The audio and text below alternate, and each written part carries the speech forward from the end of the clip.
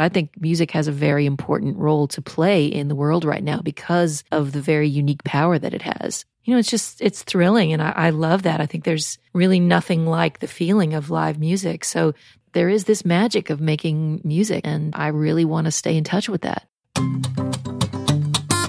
So I can literally still remember the first time I heard Joan Osborne's iconic song, One of Us. I was 29, a couple of years into my career as a federal enforcement attorney with the SEC, and not loving my time at all in the industry, asking big questions when I turn on the radio and I hear Joan's soulful blues voice asking, what if God was one of us? It stopped me in my tracks. Now, that was 1995. And that song still has the same effect on me. It also changed the trajectory of Osborne's career and life in ways that affect her to this day, nearly 3 decades later. So Joan, she was a fixture in the downtown New York music scene in the 90s. But when that debut album, Relish, came out, and One of Us, which was on that album, took off, it exploded her into music superstardom, led to 7 Grammy nominations, and fueled what has become a decades-long career populated by world tours, many more albums, a deepening commitment to weaving together music and advocacy and activism, and collaborations with everyone from the Funk Brothers to Stevie Wonder, the Grateful Dead, Pavarotti, Bob Dylan, and so many others. And what's even more amazing, Joan never expected any of this to happen. She didn't expect to have a career in music. In fact, it all started as a dare from a friend at an open mic night in an East Village club while she was in New York studying to be a filmmaker at NYU, a story that she goes into in our conversation. And when the pandemic made it impossible to tour, something she has literally been doing for decades, she decided to take these last few years to do a little organizing around the house, as so many of us have done. And in the process, she stumbled upon literally this treasure trove of old recordings and demos she had completely forgotten that she had, many from her years of live performances at radio stations, and curated them into her latest release, Radio Waves. And to her great joy, she's now back on the road, so be sure to check out her live performance dates and catch her on tour once again. I am so excited to share this conversation where we go deep into so many of the big awakenings and moments along this journey in music and activism and advocacy and creativity and life. I'm Jonathan Fields, and this is Good Life Project.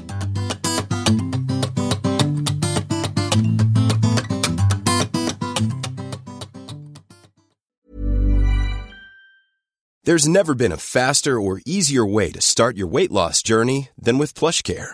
PlushCare accepts most insurance plans and gives you online access to board-certified physicians who can prescribe FDA-approved weight loss medications like Wegovy and Zepbound for those who qualify.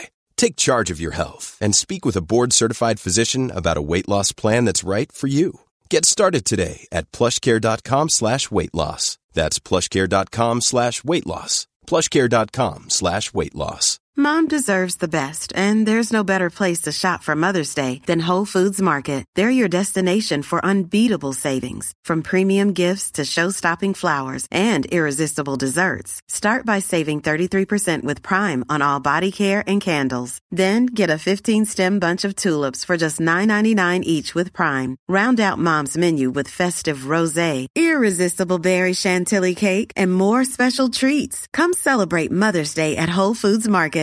Mom deserves better than a drugstore card. This Mother's Day, surprise her with a truly special personalized card from Moonpig. Add your favorite photos, a heartfelt message, and we'll even mail it for you the same day, all for just $5. From mom to grandma, we have something to celebrate every mom in your life. Every mom deserves a Moonpig card. Get 50% off your first card at Moonpig.com. Moonpig.com. So much of your world and so much of your work has been on the road. There are some musicians who love the studio. There are some musicians who sort of like, they duck in, they create an album every 5 years, and then you kind of don't hear from them. Mm-hmm. And that's not you. Like, your MO from the earliest days has been taking it to the people. I've always been curious about that impulse. Well, that's kind of how I started, was playing live in clubs and bars and stuff in New York City in the early 90s.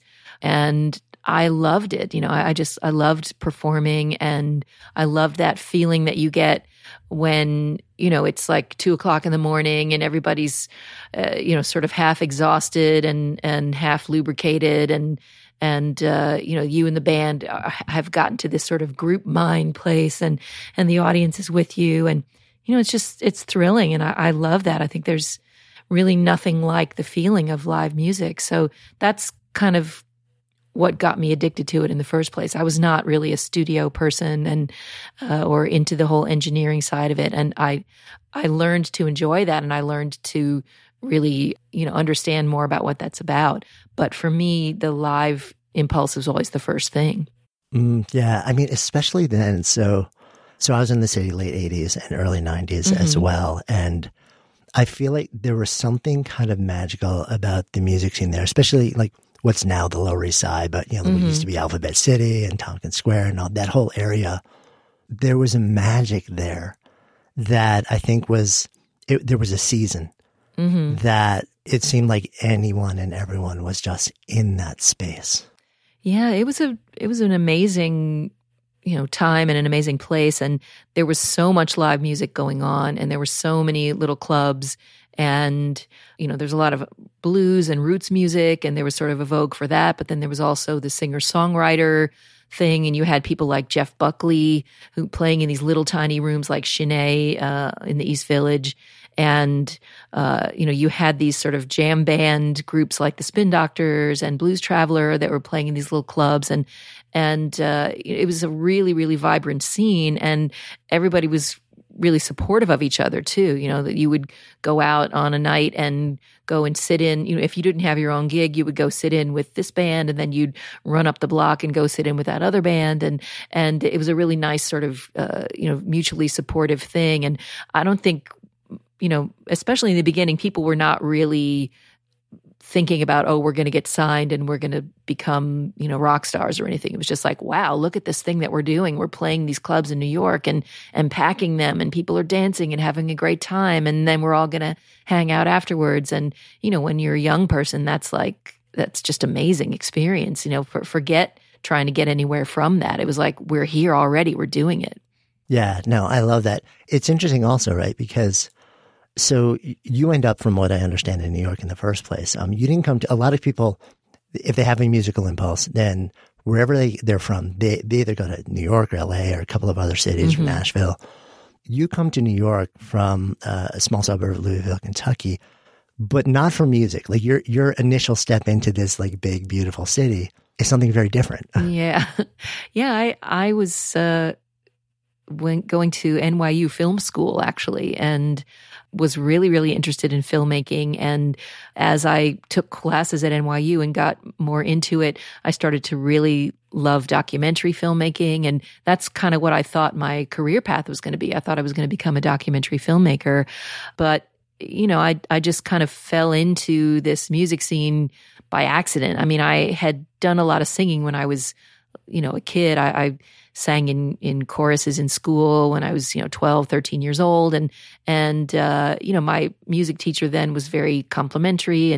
And so I knew that I had a nice voice, but, I didn't really, when you grow up in this little town in Kentucky, you don't think about becoming a musician and making records as like a really legitimate career path. It's like, that's a fantasy. And, who do you think you are thinking you could do that? So it wasn't something that I ever took seriously in that way. And I just kind of accidentally fell into the music scene. Yeah. I want to hear that story, but I'm also curious about your impulse for documentary filmmaking. Because you describe it as, well, like most people don't look at music and say, well, that is a fantastic way to make a solid living. You can kind of make that argument about documentary filmmaking too. Yeah, right, I know. Right. Well, I don't know that, the monetary aspects of it was the first thing in my mind. I just loved it and I thought it was cool. And, I felt like the documentaries that I was seeing, you're meeting all these people and all these characters and hearing all these stories that, as they say, truth is stranger than fiction. So you have these people that you could never write into a script, and these very unique, outlandish characters and these situations that you could never come up with in a million years if you were a fiction writer. So for me, it was just so exciting and so interesting. And, I still love watching documentaries. And I think that's one really cool thing about this whole video streaming revolution, is that it's been really good for documentaries. And as someone who loves them and loves to watch them, it's great to just sit on my couch and get all these amazing documentary films, dumped into my lap. But as you say, it was not, probably wasn't a great career move back then. And maybe it's not now either. And, music, I don't know. I mean, it's been good for me. I don't know that it's a lot different than it used to be. Let's say that. Yeah, no, the world has changed in dramatic ways. But I mean, I think with music and pretty much any form of media to no small extent. Talk to me about this moment that everything changes in the context. So you're hanging out, you're going to NYU, you're studying film. In your mind, okay, so this is a thing I'm going to do coming out of here. And you have a background, you know that you have a voice. You get, I guess from what I understand, almost on a dare. Yeah, you end up on stage in the Village. Yeah, well, I was living in the East 20s, and I think at this point I was taking a semester off because I had run out of money. I was putting myself through college, and I'd run out of money, and I needed to get a bunch of jobs and save some money to go back. And this guy who was living in my building invited me to go out for a drink with him. And so I was like, sure, this guy was really cute. And we went out, and the very first place on the corner was this bar called the Abilene Cafe, which was a blues bar. It doesn't exist anymore, but it was there for a little while. And they had an open mic night once a week, and we just happened to be there on that night. And I think the band and all the open mic stuff had already happened, but the piano player was still there. It was pretty late at night, and the piano player was still there and just kind of playing for himself and the handful of people that were still there. And this guy, dared me to go up and sing a song. I have no idea why he did, because I don't think he even knew that I had ever sung a note. But he was like, I'll buy the drinks if you go up and sing a song with this guy. So, being the broke, hoping to go back to college person that I was like, okay. So I went up and talked to this piano player and asked him if it'd be okay if I sang. And we realized, we tried to think of something that we both knew. And I was a big Billie Holiday fan. And so I asked him if he could play God Bless the Child, the Billie Holiday song. So he did, and I sang it. And, it wasn't like there was a big, heavy producer in the audience who was like, I'm going to make you a star. It was just that this guy said, oh, that sounds nice. Why don't you come back? We have an open mic night here once a week. And so I started doing that. And there was just something for me that was so galvanizing about singing. First of all, I was like, wow, I'm in New York City and I'm in a club and I'm actually singing. And it's like, whoa, just that was sort of mind blowing. And then, when you're doing film, it's much more of an intellectual thing, and it takes all of this technology and all these large groups of people. And, it's this thing that you plan out for months and months. And it's just a totally different process. Whereas singing, of course you can prepare for that, but the actual thing that you're doing, it's much more immediate. It's much more physical. It comes from your body. You're surrounded by all these other musicians who are, making this sound, and the vibrations of the music is going through your body and going into the audience's body. And it's just a totally different experience. And there was something about it that just really blew me away. And even though I was very, very nervous, I would, be like sick to my stomach right before going, stepping on stage, and I would close my eyes really tightly and grab onto the mic stand. I was kind of terrified to do this, but there was something about it that just kept me coming back again for more. Yeah, there is something so magical about being in a room with other human beings and that resonance that happens in that moment, right? Mm-hmm. It's really primal. It's interesting. Yeah, no, I so agree. Especially when you feel. Literally, it's almost like I feel like there are these moments where, especially in a small club, right, where there's a vibration, and it's almost like every human being in the room starts to attune to that vibration together. Absolutely. It's like you're all just in it. Like it's almost like you're transported out of that room and there's something else going on. I mean, I'm sure that if, a person who's like a physics guy would be able to say, yes, these sound waves are actually physical waves that travel through the air and your body does vibrate with them in some way. So I think there's probably some science to back it up. But for me, I agree. There's a lot of magic going on, Yeah. So I'm curious now, you start doing this, there's something happens that first time you do it and you keep going back to it. You're on a bit of a break from NYU, but still at that point intending to go back, right? Yeah. But somewhere along the way, something happens where you're like, all right, so I'm actually not going back. This feels like the thing that I want to lean into. I'm curious about that process. Yeah, well, I mean, it didn't happen right away. I just, because I was so interested in going to this open mic night, I would do that every week. And I started meeting other musicians who would come to the open mic nights and started talking with them. And they told me that there was some other places right in the neighborhood that also had open mic nights. And there was a Sunday afternoon at a place called Dan Lynch's on the corner of 2nd Avenue and 14th Street. And there was another open mic night. I think this place was called the Wonderland Blues Bar up on 2nd or 3rd Avenue, just a handful of places. So I started going to these things and, signing my name up on the list of people to get up and sing. I started to, because they were mostly blues clubs, I started listening to a lot of blues records, a lot of Etta James records and, Howlin' Wolf and Muddy Waters and Otis Redding and people like that, just to try to, I could only, sing that one Billie Holiday song so many times. And so I wanted to get some other songs and just, that process and meeting all these other musicians, becoming friends with people who had their, bands that were gigging, that night. And so I would go and see their gigs and sometimes they would call me up to sing a song. And, slowly but surely I, met a bunch of other players and I started to put my own band together. And once I had a band together, we made like a little rehearsal cassette and I started taking it around to these clubs where I had been doing the open mic nights and trying to get a gig myself. And it's a little bit of a catch-22 if you've never had another gig in town. Right. They don't want to take a chance on you. So it took me a while, but eventually I think somebody had a cancellation and they were, they called me up and said, if you can do this night, we'll book you.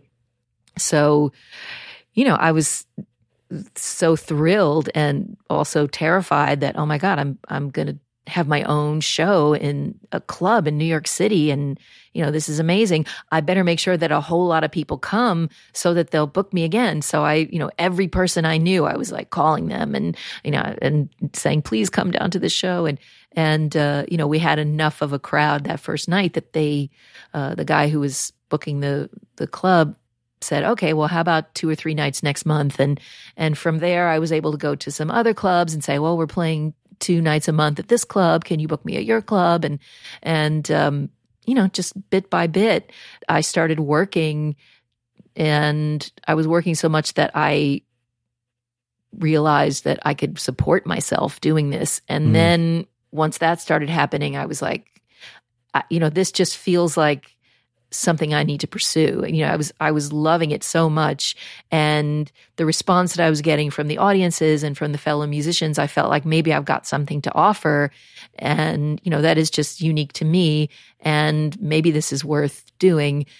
Film school will always be there. Documentary filmmaking will always be there. Let me see what I can do with this. Because if I don't try, I think I'll always wonder what would have happened, Yeah, it's that regret that you don't want to have, right? It's no, I didn't want to be this like, other things are always going to be available to you if you want to go back to it. Yeah, I didn't want to be like 80 years old and being like, wow, remember that time and I could have been a singer and then Right. I just chickened out. And, you don't want to you want to think back on your life like that. So.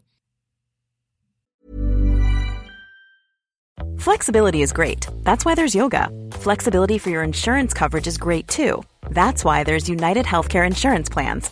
Underwritten by Golden Rule Insurance Company, United Healthcare Insurance Plans offer flexible, budget-friendly coverage for medical, vision, dental, and more.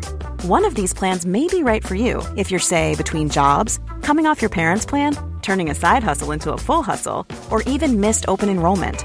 Want more flexibility? Find out more about United Healthcare Insurance Plans at uh1.com. Quality sleep is essential. That's why the Sleep Number Smart Bed is designed for your ever-evolving sleep needs. Need a bed that's firmer or softer on either side? Helps you sleep at a comfortable temperature? Sleep Number Smart Beds let you individualize your comfort, so you sleep better together. J.D. Power ranks Sleep Number number 1 in customer satisfaction with mattresses purchased in-store. And now, save 40% on the Sleep Number Limited Edition Smart Bed for a limited time. For J.D. Power 2023 award information, visit jdpower.com/awards. Only at Sleep Number stores or sleepnumber.com. Good Life Project is sponsored by Lumi. So listen, we have all had those awkward moments where a BO strikes at the worst possible time. I'm often actually out in nature when I'm exercising, so I don't even notice it when I'm out. And then I walk in the door, kind of start to wrinkle my nose, and then I'm like, oh, wait a minute. That's actually me. That is why I'm so thankful I discovered Lumi Whole Body Deodorant. This revolutionary product, it was actually invented by an OBGYN who wanted a solution for her patients struggling with private odor. But Lumi doesn't just work, quote, down there. It provides incredible 72-hour protection for your entire body using mandelic acid. I kid you not, this stuff is a game changer. Lumi is safe and effective for pits, for feet, you name it. And as someone who's tried it, I can attest that it seriously works. The fresh scents are just an added bonus. So if you're ready to say goodbye to BO for good, try Lumi Starter Pack. It comes with a solid stick deodorant, cream tube deodorant, 2 free products of your choice like mini body wash and deodorant wipes, and free shipping. As a special offer for our listeners, new customers get $5 off a Lumi Starter Pack with the code GOODLIFE at LumiDeodorant.com. Don't miss your chance to experience the relief of true full body freshness that equates to over 40% off your starter pack when you visit LumiDeodorant.com or just click the link in the show notes and use the code GOODLIFE.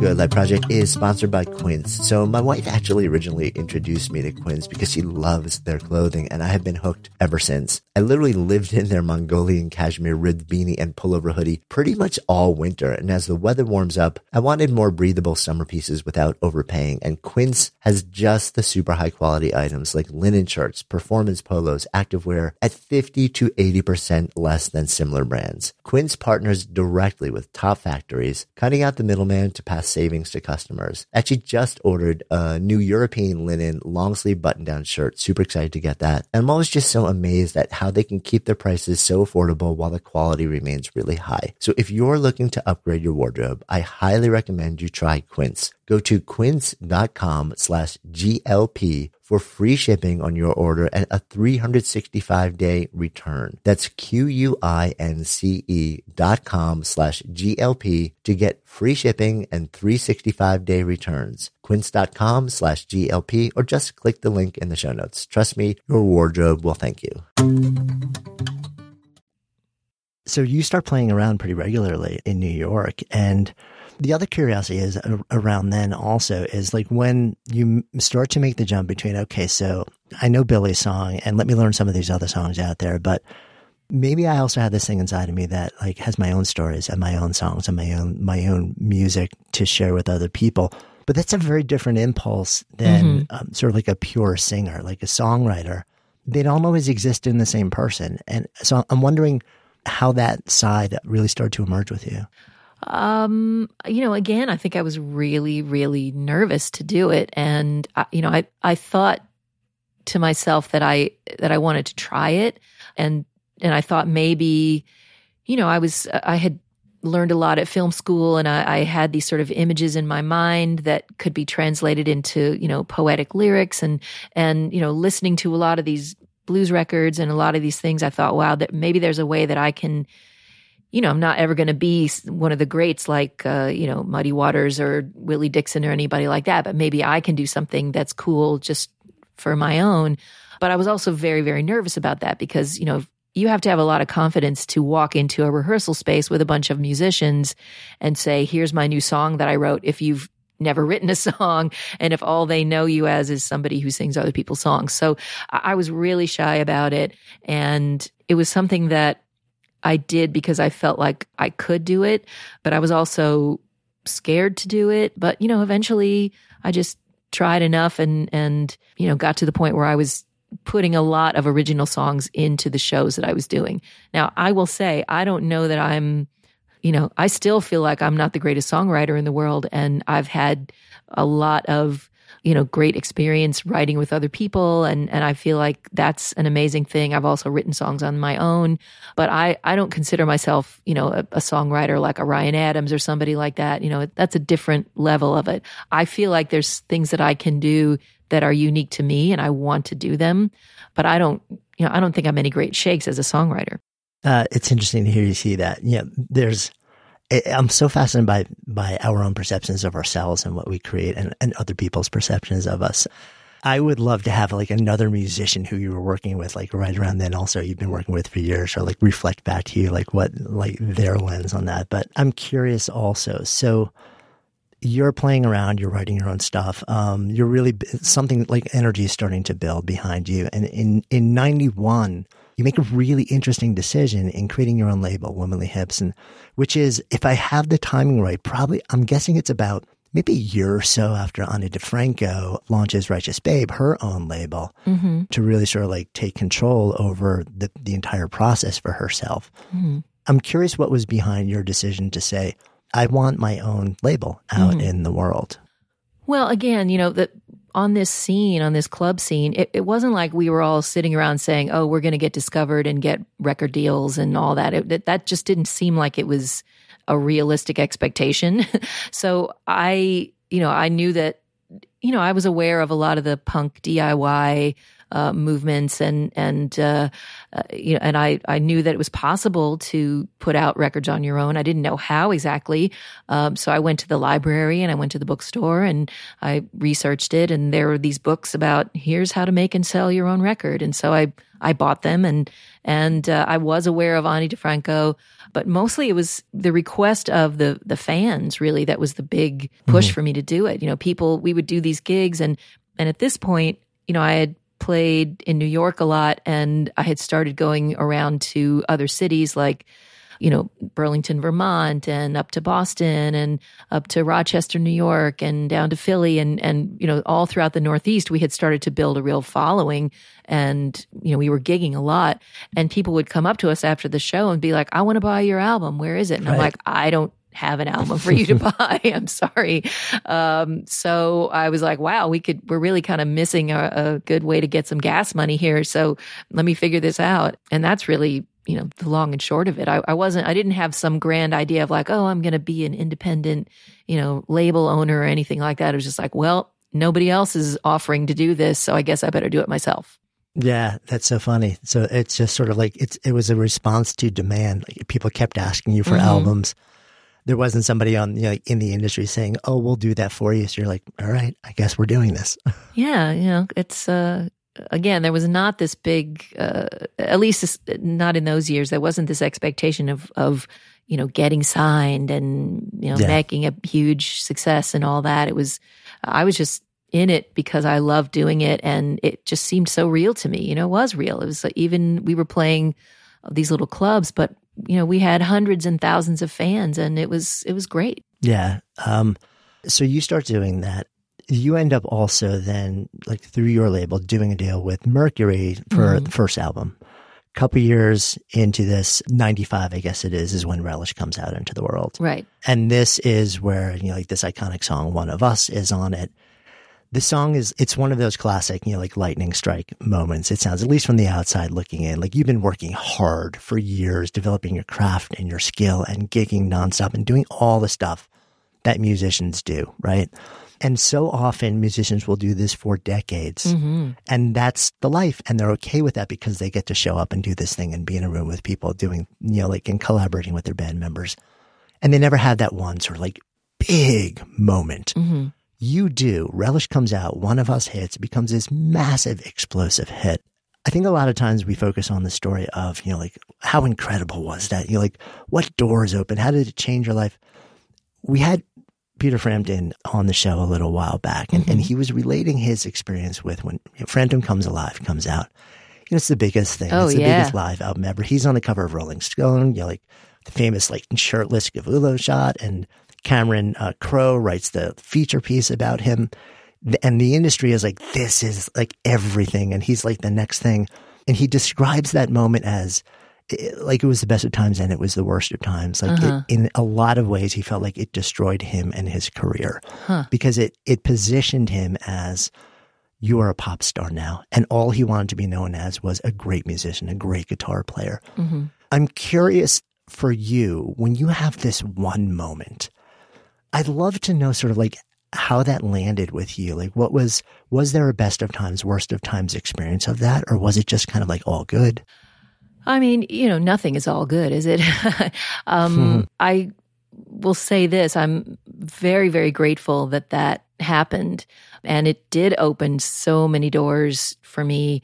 I got to sing with Stevie Wonder inducting Gladys Knight into the Rock and Roll Hall of Fame. I got to fly to Italy and hang out with Luciano Pavarotti and sing with him at this big fundraising thing that he would do every year. I got to sing with Bob Dylan and record a song for a TV show. And of course we were gigging and the crowds just started getting bigger and bigger and bigger. And we played in front of 100,000 people at the Olympics in Atlanta in 1996. And, those are not experiences that I would have had if one of us was not such a big hit. So I will always be grateful for that. And I think in some ways it's partly responsible for the fact that I've been around as long as I have, because I think so many people came to, know about that record Relish through that song being such a hit. And then they also saw what else was cool about it. And, those fans, not all 3 million or whatever are still with me, but there's still a lot of them who are still with me. So I'm very grateful. Just on a personal level, it was not the most comfortable thing for me because, I'm a more sort of quiet, reserved, shy person.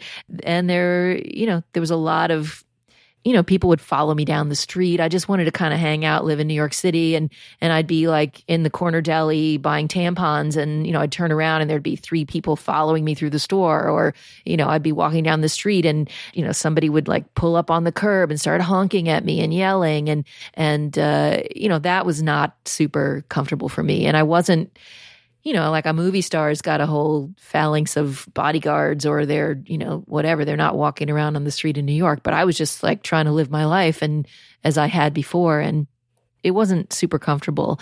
And I think I also kind of psyched myself out and had the mother of all sophomore slumps by trying to, come up with a follow-up album for Relish and really kind of wasn't able to do that for a long, long time. And that was very hard. But again, it was great. I will say this. I think the years and years that I put in before that record became a hit, they were just as satisfying in their way as having that kind of massive thing. I mean, if you're making music for people and you're, there with your band and you're playing and you're having a good night, in some sense, it doesn't matter if there's 20 people in the audience or 20,000 people. It's the same feeling, and it's a beautiful, wonderful thing to do. So I think having all those years of having that experience allowed me to feel confident to step out onto these larger stages and be able to do it, and sort of know what it was about what I was doing that was good, and to have that sort of feeling of like, yeah, I do belong here because I've worked for this for a lot of years and I know what this is about. So I'm very grateful that it took all those years for that to happen. Like, you look at these people who are on, I don't know, America's Got Talent or these idol shows or whatever, and they step from this total obscurity into this huge spotlight. And I think, oh my God, how can you even do that? Like that's a crazy, crazy thing. I was very glad to have all those years of preparation before the big blow up single happened. Yeah. And what else occurs to me as you're describing that sort of like season is that you were in it, it sounds like very much to this day, in it for the feeling, not for the fame. So the fame comes and it brings certain opportunity with it, right? Mm-hmm. That may endure to this date to a certain extent, but fundamentally underneath it, like, it was never your why. Your why was the feeling of like playing music and being with a band and being with people and having that moment together, which I wonder if that was like something that that could ground you almost, like no matter what else was spinning around you to a certain extent. It's because you were connected with the feeling less than the fame. Oh, for sure. And, even if I had a day where I was like doing a whole day of interviews and press and, having some kind of stylist or makeup person in my face all day and then trying to be in front, like trying to look cool for this or that thing or whatever, like all that stuff I felt a little bit lost in. But then at the end of the day, I could step out onto stage with my band and there was the audience, and that experience of performing live was there for me. So it definitely was something that, was a real grounding, and I love it to this day. Yeah. You end up, you've been touring for it's always been a central part of what you do. You're always sort of like in rooms with people, which is interesting also because you describe yourself as quieter, as more introverted. And I think there's sometimes this association that if you're quieted, more introverted, that like being on a stage or being around large amounts of people actually is really uncomfortable for you. But I have that similar wiring, by the way. Mm-hmm. And I love, I'll get up on stage and give a keynote to thousands of people, but then I need to vanish away. And just do my own thing. And I'm wondering for you with your just sort of social wiring, how you experience being regularly around groups of people. Did it give you energy? Did you need to recover from that? I think it is kind of exhausting in a way, but when there's a difference between stepping onto a stage to perform songs that you know very well, and you've got your little tribe with you, your band, and there's a lot of people there, but you're also kind of in this protected space. You've got the microphone, you've got your job to do. It's not like walking into a party where you don't know anybody and then you're just like super awkward and, oh my God, what do I say? And those are two different experiences. So in a way, being on that stage is kind of a protected place to be. Whereas if you're just out in the world and having to do some of the other things that level of success requires of you, sort of servicing the fame part of it, that can be awkward. And yes, I would definitely feel the need to just close my door and not talk to anybody, when I could. So that's definitely a part of who I am. That's why I have this place up in the Catskills, is because, I'm in the country. I don't have any neighbors close by. Nobody can see me. I don't have to talk to anybody. When I need to get away, I can come up here, and it's very, very quiet. And it's my, I think whatever sanity I have left is because I have this place. Yeah. The oasis, the retreat from everything else. Mm-hmm. Along the way, I know you've always been a long-term fan of Dylan and even ended up actually performing, which must have been interesting for you, especially when you put out an album with his stuff. It was interesting. Before we headed out of New York City, we actually were a couple blocks from the Beacon. And just before New York shut down in 2020, Dylan was one of the last people who showed up there. So we grabbed tickets when we went to his show. And he was there, and the band was just stunning. So good. Yeah. And, here's a guy who, Dylan's got to be 80-ish now? I think he just turned 80, either last year or the year before, yeah. And out there on the road doing his thing, packing the house, And it was interesting for me because I'm people define success differently. And I think especially in the world of entertainment and music. And yes, he's iconic. And yes, he's one of the most prolific and stunning lyricists and songwriters and poets of our time. But the fact that he's actually out there performing with the people, on this far into his career and his life, it was modeling something that was just so inspiring to me. Yeah, well, I look at him and, a lot of the other people who are still out there doing it. You look at, Bonnie Raitt and, right. I'm a huge B.B. King fan, and he was out there doing it and, till he couldn't anymore. And, there's what else are you going to do? If you're Bob Dylan or if you're B.B. King, are you going to sit around at home? Of course you're going to go out and if you can do this thing of going out and performing with this amazing killer band and, you step out onto stage and people are thrilled to see you. And, that's not an experience that you're going to get in any other way. You could be a big Hollywood movie star or whatever. You're never going to have an experience like that on a movie set. This is the real thing, So, what else are you going to do? Yeah. Is that for you? I'm curious. Is that sort of the ultimate aspiration for you to just keep being able to keep doing that for as long as you can?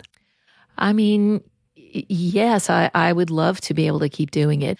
It gets harder physically, and that is, that's a real consideration. It takes me longer to kind of work up to a tour these days. Like before, I would just be like, oh, got to go on the road tomorrow. Okay, let's do it.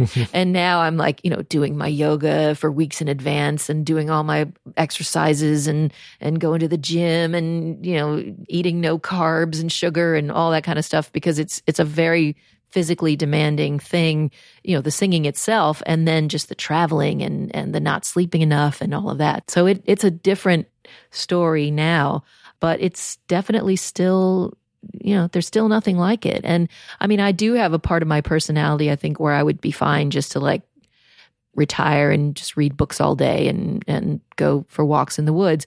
But that's only part of my personality. My other part really wants to be out there and, just there is this magic of making music, and I really want to stay in touch with that. Yeah. And I feel like we need it more than ever, but I also feel like the world needs it more than ever, Mm-hmm.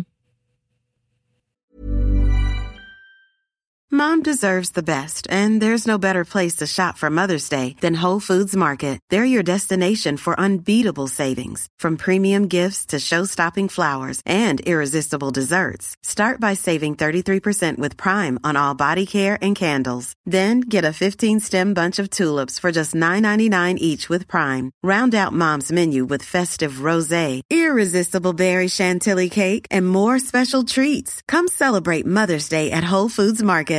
Mom deserves better than a drugstore card. This Mother's Day, surprise her with a truly special personalized card from Moonpig. Add your favorite photos, a heartfelt message, and we'll even mail it for you the same day, all for just $5. From mom to grandma, we have something to celebrate every mom in your life. Every mom deserves a Moonpig card. Get 50% off your first card at Moonpig.com. Moonpig.com. Want flexibility? Take yoga. Want flexibility with your health insurance? Check out United Healthcare Insurance Plans. Underwritten by Golden Rule Insurance Company, they offer flexible, budget-friendly medical, dental, and vision coverage that may be right for you. More at UH1.com. Imagine the softest sheets you've ever felt. Now imagine them getting even softer over time. That's what you'll feel with Boll & Branch's organic cotton sheets. In a recent customer survey, 96% replied that Boll & Branch sheets get softer with every wash. Start getting your best night's sleep in these sheets that get softer and softer for years to come. Try their sheets with a 30-night guarantee. Plus, get 15% off your first order at bollandbranch.com. Code BUTTERY. Exclusions apply. See site for details. So it's interesting. So I guess it was 2020, you come out with Trouble and Strife, which was 9th album, 10th album, somewhere in there, right? I think it's 10. I'm not sure. I lost count. Legend has it, you write this entire thing in like 3 days and produce it in your basement in Brooklyn and then put it out into the world. It's in the middle of this like season of chaos and a lot of stuff happening in the world. Normally, you would take an album like that and then you'd be on the road. You'd just be touring it and working the whole time. But then the world shuts down, like literally, like as you're working on this thing and then putting it into the world. It's a really interesting album though, because, fundamentally it's speaking directly. It's the most political album that I've heard, at least, that you've put out in terms of being overtly, look, there's stuff going on that I don't agree with in the world. I'm taking a stance. This is what I believe. And building music and offering stories around that. I was curious, do you have a sense for the role of music in protest, in social change, and a lens on like what you feel you personally are compelled to do participating in that? Well, that's a really good question. And I think I was very hesitant to write political songs, through most of my career. I would look at somebody like a Bob Marley or a John Lennon or someone like that and just think, well, I'm going to leave it to them because I could never do that. But 2016 happened and I have a daughter who is a teenager and, we were watching the election returns on November of 2016 and we were very shocked that it happened the way that it did. And we were very shocked at what happened in the weeks and months afterwards, and how it seemed like the things that I understood about America were maybe not true anymore, that America was this land of people who had come from elsewhere to bring the best of themselves to create this country that was full of energy and full of enterprise. And yet here we were looking at people who were trying to come here to work as people who were unwelcome, and we were, treating them almost like animals, and so many other things going on. And I just felt like, well, what do you do when that happens, when something that you really didn't expect happens? And, my daughter was watching me, and I was very conscious of that. So I thought, well, what you do is you try to help people, and you try to be a citizen, which I am, and many people are, and you try to do what a citizen can do. You educate yourself about the issues that you care about, and you call your representatives, and you demonstrate in the streets, and you donate or raise money for groups that you think are doing good work. But I also am an artist with something of a platform. I'm not selling millions and millions of records anymore, but I do have something of a public face, and that's something that I can use and to get my thoughts and my opinions out there, and to try to have some kind of effect, however small, on the situation. And I felt like not doing that would really be to sort of turn my back on something that I felt was a responsibility at that moment. We all have to pitch in. It's an all hands on deck thing, and we've got to do whatever each of us can do. So that sent me to writing, and I had a lot of bits and scraps and things that I had collected over the years. And as you say, I just sort of locked myself into a room for 3-4 days and turned, a lot of those into songs. And I had about 9 or 10 songs from that time. And I got together with the band and in the basement, and we worked through them and started recording. And later I, put myself in the room for another couple days and came up with another little batch of songs. And that's what became this Trouble and Strife record. Yeah. In addition to sort of like those songs, you described your teenage daughter. One of the songs on there, "Never Get Tired of Loving You," is actually like for her. It's sort of a message of stability in an uncertain world to a certain extent. Yeah, I mean, just to say this again, like I think that writing it, I'm describing this record. It's not like a lecture series or anything. Like I Right. wanted music. I wanted the music to be able to do what music does, which is deliver messages in a way that can still be energetic and joyful, and still let someone know that you love them and care for them, and that's allow music to do what it does best. And I do think you sort of touched on this earlier, but I think music has a very important role to play in the world right now because of the very unique power that it has. Yeah, that's so great. There's something that two people from different walks of life and different beliefs and different opinions can stand next to each other and be similarly affected.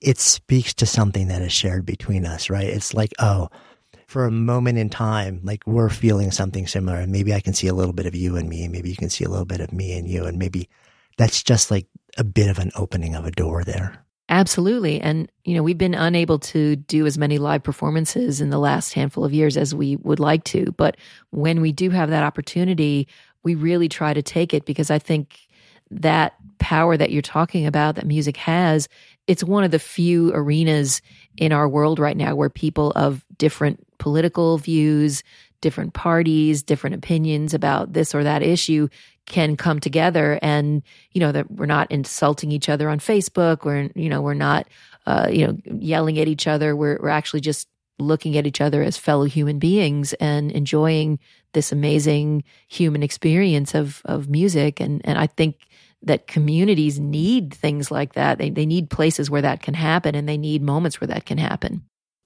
Yeah, so agree with that. Curious also. So I heard a conversation with Eddie Vedder recently where he's talking about a change that happened in the way that he approached being a musician and working and writing when he became a parent. And he kind of described it as, he said, for me to write what I write, I need to go deep out into the ocean in the rough water and sometimes stay there for long, scary periods of time that are not safe. He said, when I became a parent, and I'm kind of paraphrasing him now, he said, when I became a parent, I realized that my primary role was not to do that anymore. But I still needed to find a way to get that feeling, to find that state, but not be unsafe in that way, because I needed to actually be safe and grounded and centered for my kids and for my family. I'm curious how, not even how, but if you feel like being a parent has changed your process or your approach or the way that you think about leaning into the music. Well, I think it's changed in a couple of different ways. And the first way is just a simple, practical thing, which is that you don't have a lot of time to waste. When you are a parent, you've got a whole lot of stuff that you have to do all day, every day. And, you might think that you're done with that job. And then suddenly, something happens and, this project that you were working on for your music, oh, sorry, got to put that aside. There's some emergency with the kid and whatever. It's like you're on call 24 hours a day, 7 days a week. And that becomes your primary focus. So the times that you do have to work on your music, I think I could have been like the world-class procrastinator of all time, and I'd be working on a song and be like, oh, I didn't really get it today. Maybe I'll take a walk. And you don't have time for that stuff anymore. You're just like, I got to get in there. I got to get this work done. I got to do it. And in a way, it's sort of liberating because you don't allow yourself to waste all this time. And it can be a real good thing for your self-discipline as a creator. And then I also think that just emotionally, it deepens the way that you look at the world and the way that you think about your place in it. Because I've been doing this for a long time, and because I have this thought of my daughter, as sort of, in a way, my most important audience member, I want to do something that can be part of a body of work that I can be proud of and that she can be proud of as well. So I think it makes it all a little bit more meaningful in that way. Yeah. No, that makes so much sense to me. Trouble and Strife comes out and you love touring. You can't tour. Basically, automatically, the thing that you would normally do, the thing that you love to do, is no longer available to you. On the one hand, it's like, I imagine it was devastating. On the other hand, it also sounds like in no small way, it leads to this next album. It leads to Radio Waves coming into existence, because I have to imagine that, but for the fact that you're effectively, like homebound for a solid chunk of time, you can't go out and tour. All of a sudden you're like, okay, so what do I do now? Oh, absolutely. I mean, I was stuck at home like so many other people. And, I started doing these deep cleaning things that I had been putting off for years. And I saw the back of some closets that I hadn't seen since, maybe the 90s. And I found all of this stuff. I found all of these CDs and cassettes and files and things that I had just forgotten that I had. And, much of it was from visiting radio stations around the country from, all the way back to the late 80s, early 90s. And, when you have a record out, as you know, you go and you tour the country, and every city you go to the local radio station and in the day, and then you talk to the DJs and you play a few songs live, and then you're off to the next thing, your interview or your sound check or whatever. So, we've done this hundreds of times, myself and the different musicians that I've worked with. And a lot of times, as we would be on our way out, the engineer would step up and hand me a CD and say, oh, this is what you did today. And, I'd put it in my bag and throw it in my suitcase and, stick it in a closet and forget that I had it. So I just had years and years and years of this stuff just sitting around. And I finally, because of COVID, had the time to not only realize that it was there, but start listening through it. And I was kind of surprised at how much I liked it. I'm normally my own worst critic, and I really liked so much of it. And because so much of it was done at radio stations, the audio quality was really, really high. So I was like, whoa, maybe this could be something. I think, especially if the fans can't come out and hear me live because of COVID, maybe I can put this out and it'll be, something similar. Yeah. I mean, I have to imagine as you're discovering more and more and more and more, and this is decades of work, right? Mm-hmm. And I would guess that a lot of it you didn't even realize or remember like you had these things or what was even on them. But as you're sort of like finding these different things and tapes and CDs and throwing them in and listening, I mean, it had to have been also just on a personal level, a really interesting just sort of like walk back through time for you. Oh, absolutely. I mean, some of the stuff was like cassettes of rehearsals from the 80s and, just really old stuff. And it did sort of force me to reflect on, I've been doing this for 30 years now and even longer than that, maybe 35. And that is a long time. And I think in a way, it just sort of made me take stock and just be so grateful for being able to have made my life in music and, being able to have had this incredible experience. And there's not a lot that you can hold with your hand because most, if you're a live performer, most of what you do is totally ephemeral. It disappears as soon as it's done. You had to be there on that night to experience it. Otherwise, it's gone. So much of what I've done in my life as a musician and as an artist, it's disappeared. So it was great to have these little time capsules of these recordings to go back and listen and be like, oh, wow, that song, I forgot that I even ever did that. And oh, wow, this, this time of my life and I was working on this thing and my voice sounded like it did back then. And it was, I sort of equate it to you're looking back through your high school yearbook or something. And at the time you thought that you were so awkward and you were ugly and you hated your hair and your skin was bad and whatever. And you just thought you were, this awful, person. And then you look back and you're like, oh my God, I was so cute. Why did I think that about myself? I was such, how sweet, so in a way it's kind of like that. I'm looking back on all these different times, and just thinking, oh wow, there's something really, really beautiful about them. Yeah. I know some of what was in there also. I mean, these were a lot of live recordings from radio stations and stuff like that. And some of it was demo tapes also. Yeah. There's one track on there, which is, I think it was a demo originally of Dream a Little Dream. Yeah. Which, I guess you used to sing to your daughter when she was like a little kid. And you have this beautiful demo of it that ends up on there, which it just lands in the heart so immediately. Oh, it's such a great song. Yeah. I did used to sing that song to my daughter as she was falling asleep at night. And, for a second I was like, oh, maybe I should make a record of lullabies. And so I recorded this just as like a step towards that. And then I just got too busy doing other stuff and being on the road and being a mom and everything. And that idea just kind of got shelved. Maybe someday I'll do it, but this is sort of the little remnant of that idea. Yeah. How much did you discover that you had no recollection of ever having even done?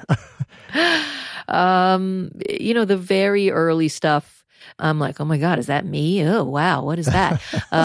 Yeah. So some of it is a little bit like, whoa, it says it's me on the cassette, so I guess it must be. But most of it, I'm not like a drug casualty or anything. So I do remember much of it. So it's okay. Yeah. There's another really interesting choice that you made. So Saint Teresa kicks off Relish in 95, that album. And again, makes another appearance kicking off this album, like a decade and a half or so later. Tell me why. Tell me what was going on there.